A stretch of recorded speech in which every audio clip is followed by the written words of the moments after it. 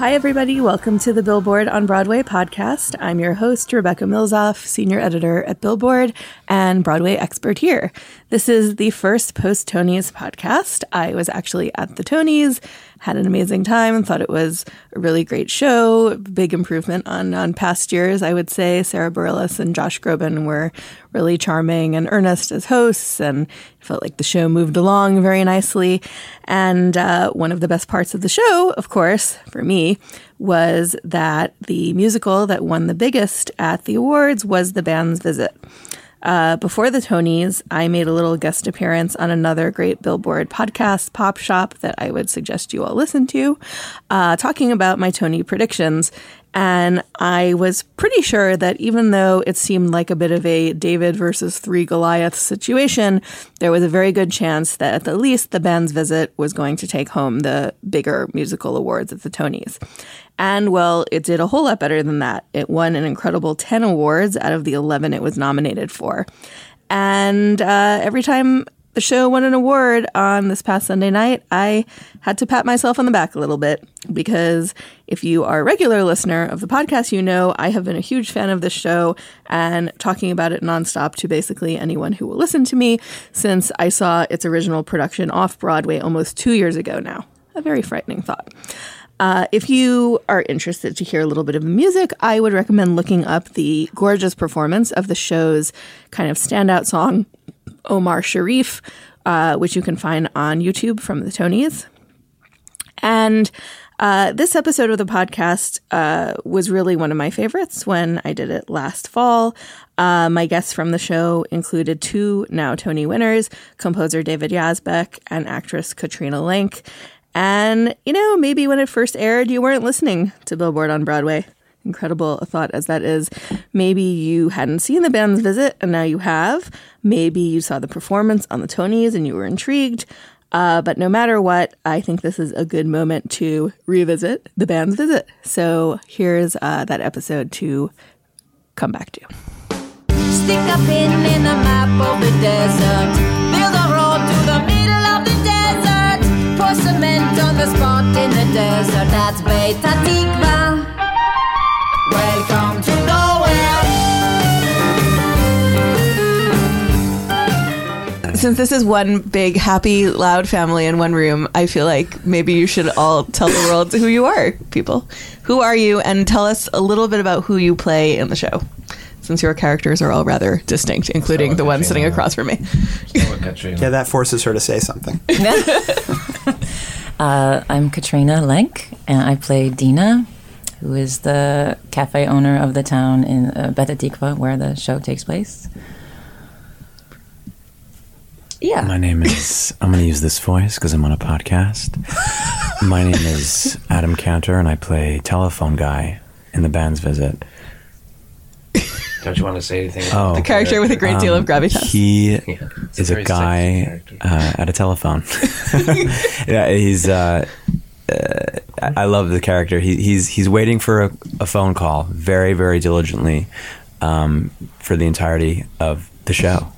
And I don't want to give away what happens, but something happens. A meteor hits him at the end of the show. The big ending. And then... It's a quiet show, but it ends with a really good big ending. Ends with a bang. Which? Oh, okay. Did you say who you were?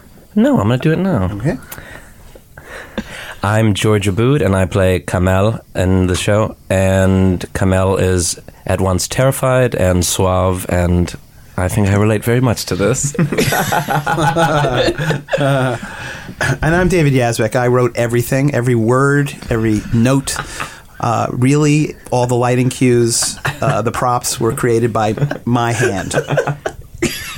I sell the tickets. You're the crazy man on the street outside the theater. Yes, you're everyone. I am. So, since I think that this is based on a movie that I think a lot of people haven't seen, those of us who have seen it, it's wonderful. But maybe one of you can just give listeners a general idea of what the story is in the first place before we talk about it more. I mean, you wrote everything, Yazbek, so you should... I'm tired of talking about it. I want to hear what you have to say about it. Oh, man. Well, the plot would be this Egyptian ceremonial police orchestra, Alexandria Ceremonial Police Orchestra from Egypt, comes to this town in Israel to do a performance, and they find out that they've come to the wrong town. And there's no way to get out of this town until the morning, so they have to spend the night, and the locals in this town in Israel take them in. That's the plot. And you will leave the theater emotionally wrecked, even if it doesn't sound like you will. And the impetus for the whole show is that Arabs don't have the letter P in their alphabet. Never thought of it that way. That's the whole show. That's like, the MacGuffin. If they're like, we need to go to Petah Tikva, they're like, here's your tickets. And then we close. Well, the part of the conceit is that the Egyptians don't speak. The Egyptians don't speak Hebrew and the Israelis don't speak Arabic, so the way they communicate is through English, and nobody feels comfortable in this language. So then various hijinks ensue. So were you all familiar with the film before you signed on, or what made you think, this will be a wonderful musical? No. Oh, to the first question. Just no. Note about. No, I was not familiar with the film. I heard that the show was happening almost 2.5 years ago. I saw that it was going to be a new show about an Arabic band, and that got me very excited because, first of all, there's very few shows that concern Arabic characters and Arabic music, and I come from a family of Lebanese musicians, and so I was very thrilled about the idea that maybe Arabic music might be incorporated into some kind of story, and that I might be able to use my background and my culture in an American musical. But no, I had not seen the film. I had not seen the film either. I did a reading of it a few years ago, and another reading of it, and I've loved watching it evolve.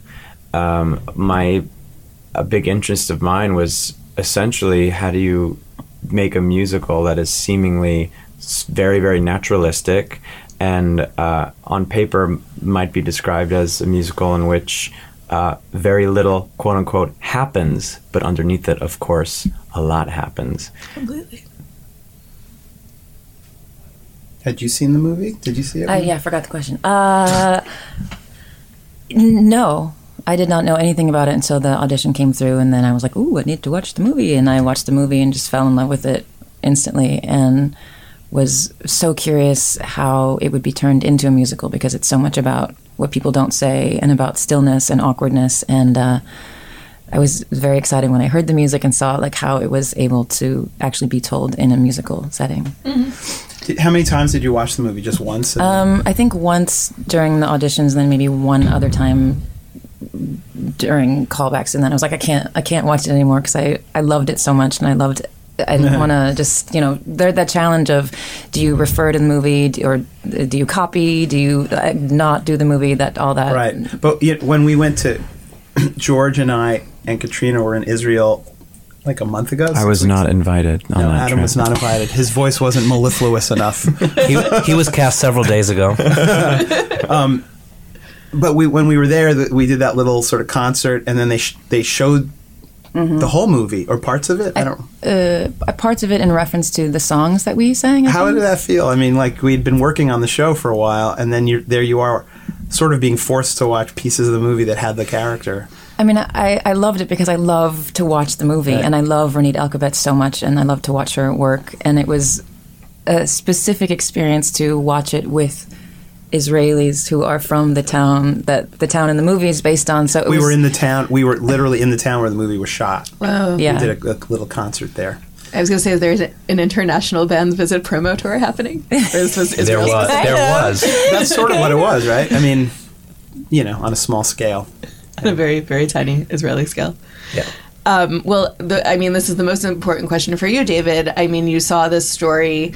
Did you immediately think this is something that I can make music for, or did it take time to acclimate to the idea that you could make it happen? I knew it was something I could make music for, but I wasn't sure it was something that would make a musical. So it took me a little while to sort of come around. But the thing that one of the big pulls for me was what Adam said, which is, how do you take this? There's a very specific and unique tone to the movie, and a unique I use the word currency too much, but a currency to the movie that involves silence and sort of the rhythm of silence and sound and music, and also this desire not to do the obvious button pushing that you can do dramatically in a story, especially in a musical. And when I spoke to Itamar Moses, who wrote the book, very early on, that's all we talked about, was can we honor that tone in a musical? And when we both realized that we wanted to do the same thing, that's when I said yes. I didn't know if it would work, but I knew that we'd both be at least rowing the boat in the same direction. Mm-hmm. Can I ask at what point you felt like, oh, this actually is kind of working out? Ask me in like 2 weeks before we open. Yeah. No. I knew there was a point. It was rocky for a while, and not with Itamar. Itamar and I really knew what we wanted, and the producer of the show, Orrin Wolf, in a very unlike many producers, really had a vision for it that he stuck with, and it's the same vision that we had. So I knew that it was working out between Itamar and I. And I think when we did our second reading, where there were many of the songs, and I think we realized as soon as you start hearing like crying and sobbing, you realize, okay, something's working. But it wasn't until about 2 weeks before we opened off Broadway that it really felt like we were really getting what we wanted in terms of that tone. Did you feel that too, George? Like when you were... Did it click for you at some point, or were you, since you were on stage, was it too? No, I think it was very different, and I don't think many of us had any idea how it was going to be received.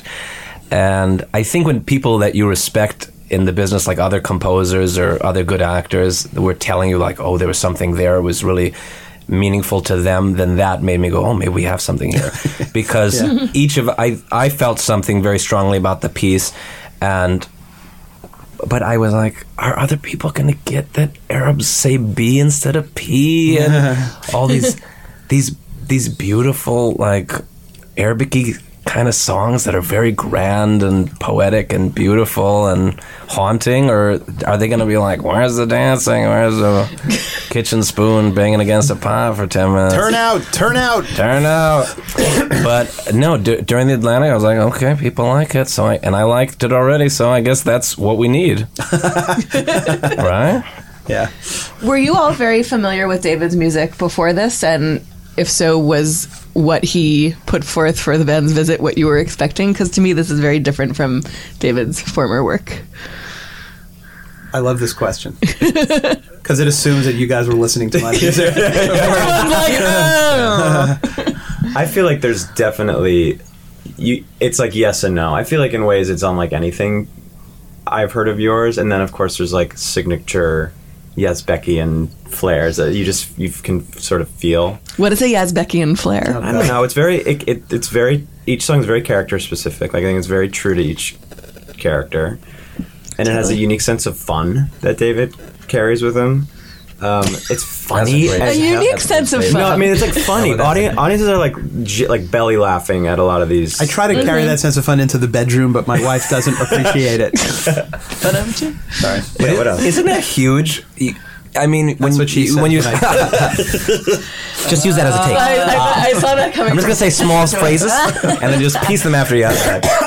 No, I'm sorry. But you learn a lot about lyric writing, and I love musical theater very much. And idiot. But Yazbek really can make people laugh with his lyrics, and few people can do it as well. The people truly laugh. They're not like You know, they're nice try. They're laughing like it was a joke like somebody landed a good joke in a scene just from the lyric that's set in the music the way he said it. No one's like pulling something out or trying to rephrase something or doing something funny on top of it. It's the lyric itself set the way he said it, and it's truly funny. And I think that's extraordinary. That's why I'm bald, George, because it takes so much work to do that I've just lost so many hairs over it. I'm not kidding. Was it worth it? Was it worth it? Yes, it was worth it. To make you laugh, it was worth it. Thank you. You with your big full head of Lebanese hair. There's a strong Lebanese presence in this musical. Yes, that was very important to me when I was casting this show. Lebanese are But there's a big. I mean, it's a Semitic presence. I mean, it's like everybody looks the same. All the Jews and Lebanese and everything. But I want to hear what you thought about my music before. Well, I had the pleasure of getting to see you perform at 54 Below with your band. And, when you performed with us. Yes, but when I could sit and watch and listen was because I heard songs that are not what you would usually write for musicals, and then I was like, this is where these songs are coming from. The ones from Band's Visit are more in that side of the writing. So there's influence from there's R&B, there's jazz, there's rock, just this what is this I'm doing with my hands? There's a cornucopia of sounds that are so good and so pleasing. And I'm glad we came around to you on this question. Go on. And you've mentioned this before, that the songs for the Band's Visit are more like what you would write for an album as opposed to for a music theater piece. Yeah, and in terms of content. Yeah. Yeah, and stylistically. So I love it. Just love it. Oh, thank you. Yeah. That's good. Good work. Yeah, made my day. Good work. No one else could have written this score. No one else could have written this score. I don't think any of your contemporaries, Yaz, or any of the new kid writers or any of the old writers have the cultural currency. Ooh, thank you. Wow, ding. New word to me. Getting very NPR very fast. Thank you very much. Would not have had that sense to write any of this, and I think the important thing is how much Yazbek has a respect for all music across the board, and how he's so literate in all these different versions of music. And him and I talk a lot about how the most important thing for an artist is go listen to everything, learn about everybody's culture, about everybody's point of view, listen to the greats of anything: weird music, Eastern music, Western music, classical music, contemporary rock, jazz, folk, everything. And it all comes through his unique sense of fun.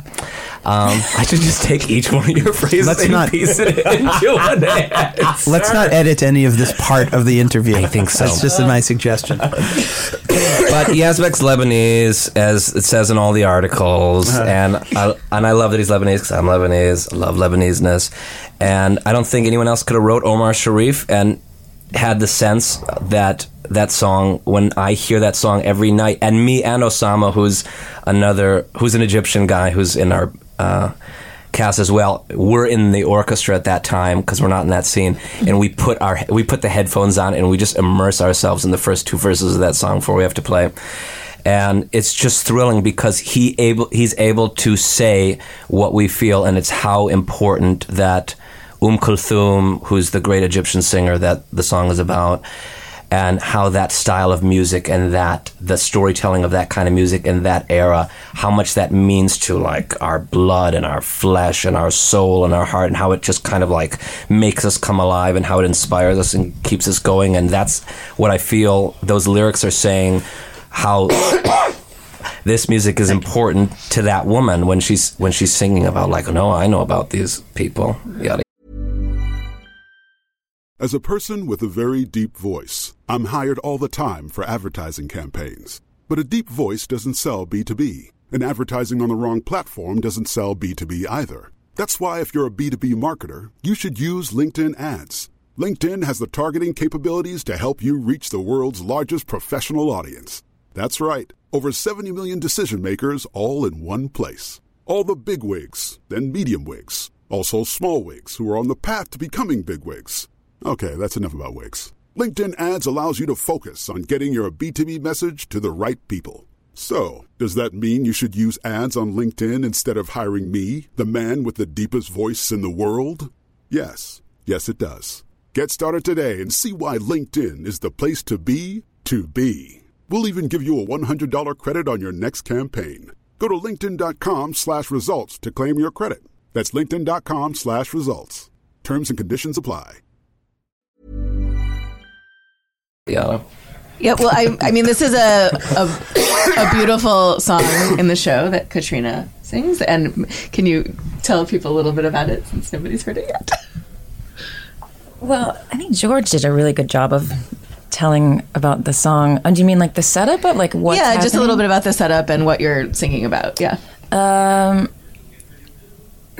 It comes from an attempt to get Tufik, who's the head of the Egyptian Ceremonial Police Orchestra, to come out of his shell a little bit. And so Dina's asking him, like, so what do you play? And he mentions that this orchestra plays classical Arabic music. And instantly Dina's like, oh, like Kulthum, who's this great Egyptian singer. And then so they find they have this common ground of love for this music. And then she sings this song kind of to explain to him how much Kulthum means to her, of course, and Omar Sharif, and how it like brings her back to fond memories with her mom and her childhood, and feeling safe and inspired and excited to be alive. And so this song is kind of about that, and she weaves this sort of, I guess, memory of the meaning of Kulthum to Tufik. And we're doing a lot of stroking, but Katrina's voice on that song is just like, you could not pick a better performance for that song, and which is why I can listen to it every night. Usually I have to really dole out how often I listen to my songs. Like once a week. But I'm always there for Kulthum. Well, that's, many, many months after having seen the show, that song is still in my head, which is, I think, kind of incredible, because I feel like the songs in the show are not at all what we think of as traditional musical theater songs, that like verse, chorus, verse, ta-da. And they all have that quality of so much Middle Eastern music that is like sort of hypnotic and like, has a circular feel and like weaves in and out of your brain, I think. And I guess I wasn't expecting that to necessarily stick with me, but I anytime I like think of the show, that song immediately comes into my head. And these are songs that are really structurally interesting. Some of them this song I think is maybe one that's more of a traditional structure, but some of them just sort of feel like they meander. Were you consciously thinking like, this is something I want to play with, like as I'm writing these songs? Or? The songs, the piece and the songs just suggested it. Mm-hmm. A lot of what I do is subtractive. I'll do something and I'll then realize, I went too far, and then I'll pull back, or this rhyme scheme sounds like there's a lyricist writing it, so forget it. I'm not going to care about the rhymes this time. So there isn't like an intellectual formula going in to a song on this show, but you're dealing in a very rich musical tradition, that not just so-called classical Arabic music, but later sort of pop versions of music, but then all the way to Northern African stuff. The forms of those traditions make their own suggestions about song form. That's what I was saying, but it's interesting if you listen to them. A lot of the songs I realized this recently, like have a bridge, like have like a conventional bridge, like not conventionally, 16 bars or 8 bars, but so I'm still got that pop songwriter thing.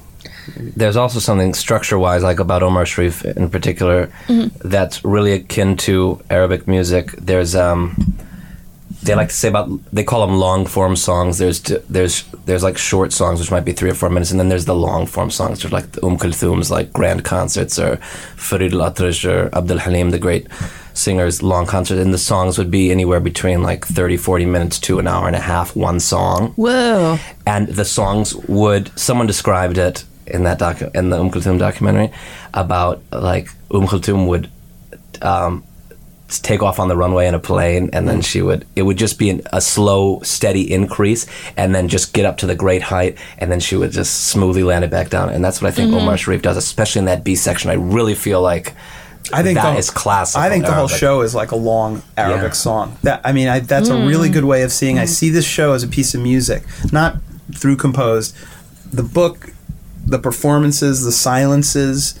It's all feels like one big long Arabic song. It's an interesting way of looking at it, right? I mean, and those Kulthum, when you watch the concerts, some of those things, the audience goes crazy. I mean, they know what they're in for, and then they get it, and then they're just like over the top. Which I'm hoping that's what happens at our show. Not sure I can get any more profound than that. Well, I think of the three of you as all having, done a lot of contemporary musical theater. It's not like you're coming to the band's visit from like Oklahoma. So, you've all worked with composers who are alive, I'm pretty sure. But still, this show is very different. And that stillness, the quietness, the way that the silences are part of the music, I think is a huge part of that. As actors, is that a challenge to kind of pull back in that way? Yes. Is it refreshing? Yes, for sure. I mean, the song that I sing at the end, which is beautiful, the song's called "Answer Me," and it's profoundly simple. It's seemingly simple. There's a lot beneath it, but it requires a certain focus and stillness, just like the rest of the piece, but vocally and musically, and that's something I'm still finding. And I remember in the audition, I did like my first pass at it, and David was like, "Stop being a good singer." Like, you were like, something like, "You're a good singer, stop it." So it's like pull back, Louise. It's like, there's a lot of pull. And I didn't mean stop being a good singer. I just meant stop being a trained singer. Yeah, like all the tricks and it's like it's just getting to a level of authenticity, really, that feels correct for this piece, as opposed to like tricks and turns and acrobatics. It's like just pure sound. And how hard is that when you haven't been singing for the whole show, basically, right? Yeah, it is a weird thing. I have my own little. Where do you do your vocal warm up? Yeah, I have my moments. I can't give it away because then they'll tell me to stop. But I do. I have weird things that I do. To prep for that moment. Yeah. I think the consistent thing of this is that it never wants to feel like, and now we're singing. Like, it always comes from the piece, or from the people. The way that a song will creep in is just that. It's not like, now we're in a musical number. It's like, no, it's very much from the scene itself too. So it always wants to feel somewhat, in the realm of naturalism, the realm of people trying to communicate with one another. No, it almost seems to spring from the dialogue in a way. It's all like one kind of continuous thread, sort of. I've encountered the challenge of like trying to describe to people what is so wonderful about this show, and I usually just find myself getting choked up and being like, "God, this is great, just go!" Like, I don't know what to say. Buy a premium ticket. Buy a premium ticket, please. For April. And I mean, fortunately or unfortunately, I find myself being like, this is like the Hamilton of this year. This is like the Dear Evan Hansen of this year. And by that, I don't mean it's like a huge blockbuster musical, but it is the show that feels like it's reinventing further what a musical can be, and feels like it's something really original and different, and it's not trying to throw its differentness in your face, but like it just, you leave the theater being like, what just happened to me? Like, I don't know. So, I mean, what do you all think is what ultimately makes this so compelling and like makes people feel so emotionally like wrecked at the end? Even though there are many moments of humor, it's not. Well, it's also you're sad. You might feel emotionally wrecked, but you also, people are like yelling in joy at the end too, because we have these great musicians playing this little mini concert at the end. Yes, we should mention the actual band in the band's visit. Is a pretty amazing band. Yeah. I'm really curious to hear what you guys think about that question. I mean, at its core, it's like it's about people from seemingly disparate backgrounds just trying to communicate. Just human communication at like a fundamental level, and how difficult that can be, how rewarding it can be, and it's about reaching out a hand in the darkness and hoping for connection, which is something that is so universal and deeply felt, I think, by anybody. What else, guys? I don't know. And then I said, there's a line in the show. It's the first and the last line. It says, yada yada, something happened. This Egyptian band came to town, and you probably didn't hear about it. It wasn't very important.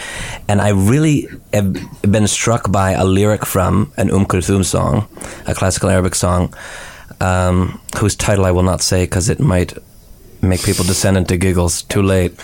But but there's a beautiful lyric, and it really I'm like, that's what this show is. And the lyric goes, I'm translating in my head as I think about it, and it goes, it came as a whisper out of nowhere and changed me. Why did they tell me this? Whoa. And that's what I really think about this show, is like, not much happens, but you leave and you definitely feel very affected by this whisper of a show. And yeah, that's so true. I think that's the best way to put it. That might actually that might even be a Rumi, like come directly from Rumi, like she might, because it sounds a lot like a quote from the Sufi poet Rumi. Well, it could be. I mean, because all those songs were grand poems. Because they didn't call them lyricists. They called there was the poet, and the poet would compose the entire poem, and then then the composer would set it. Well, I think the most important things that happen in this, on this plane happen in silence. Like the most important lessons you can learn, the most important connection that you can make, that silence is a big part of it, comes not in the cacophony of noise and entertainment and activity. I think that's what that quote speaks to. Activity is a very good word in this case, compared to like our show is about like the stillness and the space between things, between small events, and it seems a lot of other shows are more about activity to activity. Mm-hmm. Yeah. No, it's about all the waiting that you do in life. It's about this waiting, which Oren said a nice thing. The waiting is kind of related to a hopefulness, that each of the character has some form of hope, and that's what you wouldn't wait unless there was something to wait for. Mm-hmm. You'd just be like, well, that's it. Unless you were in a Beckett play. Unless you were in a Beckett play. Can you give me 94? That's a visual joke that no one's going to get, but that's okay. And the show. You just do nothing but visual jokes. Visual jokes on a podcast. Well, this is not a Beckett play. It is a wonderful musical, and thank you all for coming. It's great to talk to you. Thanks for having me so much. Thank you. Friday evening, oh my chérie, in black and white and blurry through tears. My mother and I would sit there in a trance. He was cool to the marrow, the pharaoh of romance. Sunday morning, The band's visit opens on Broadway at the Ethel Barrymore Theater on November 9th.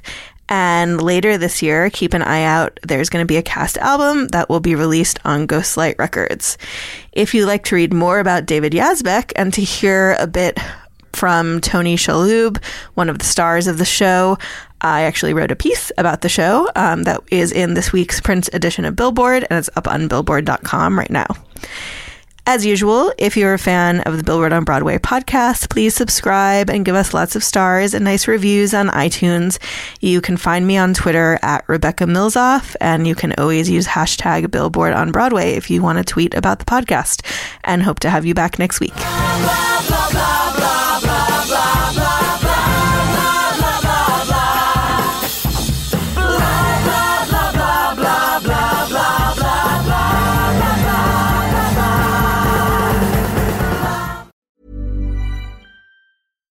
Selling a little or a lot?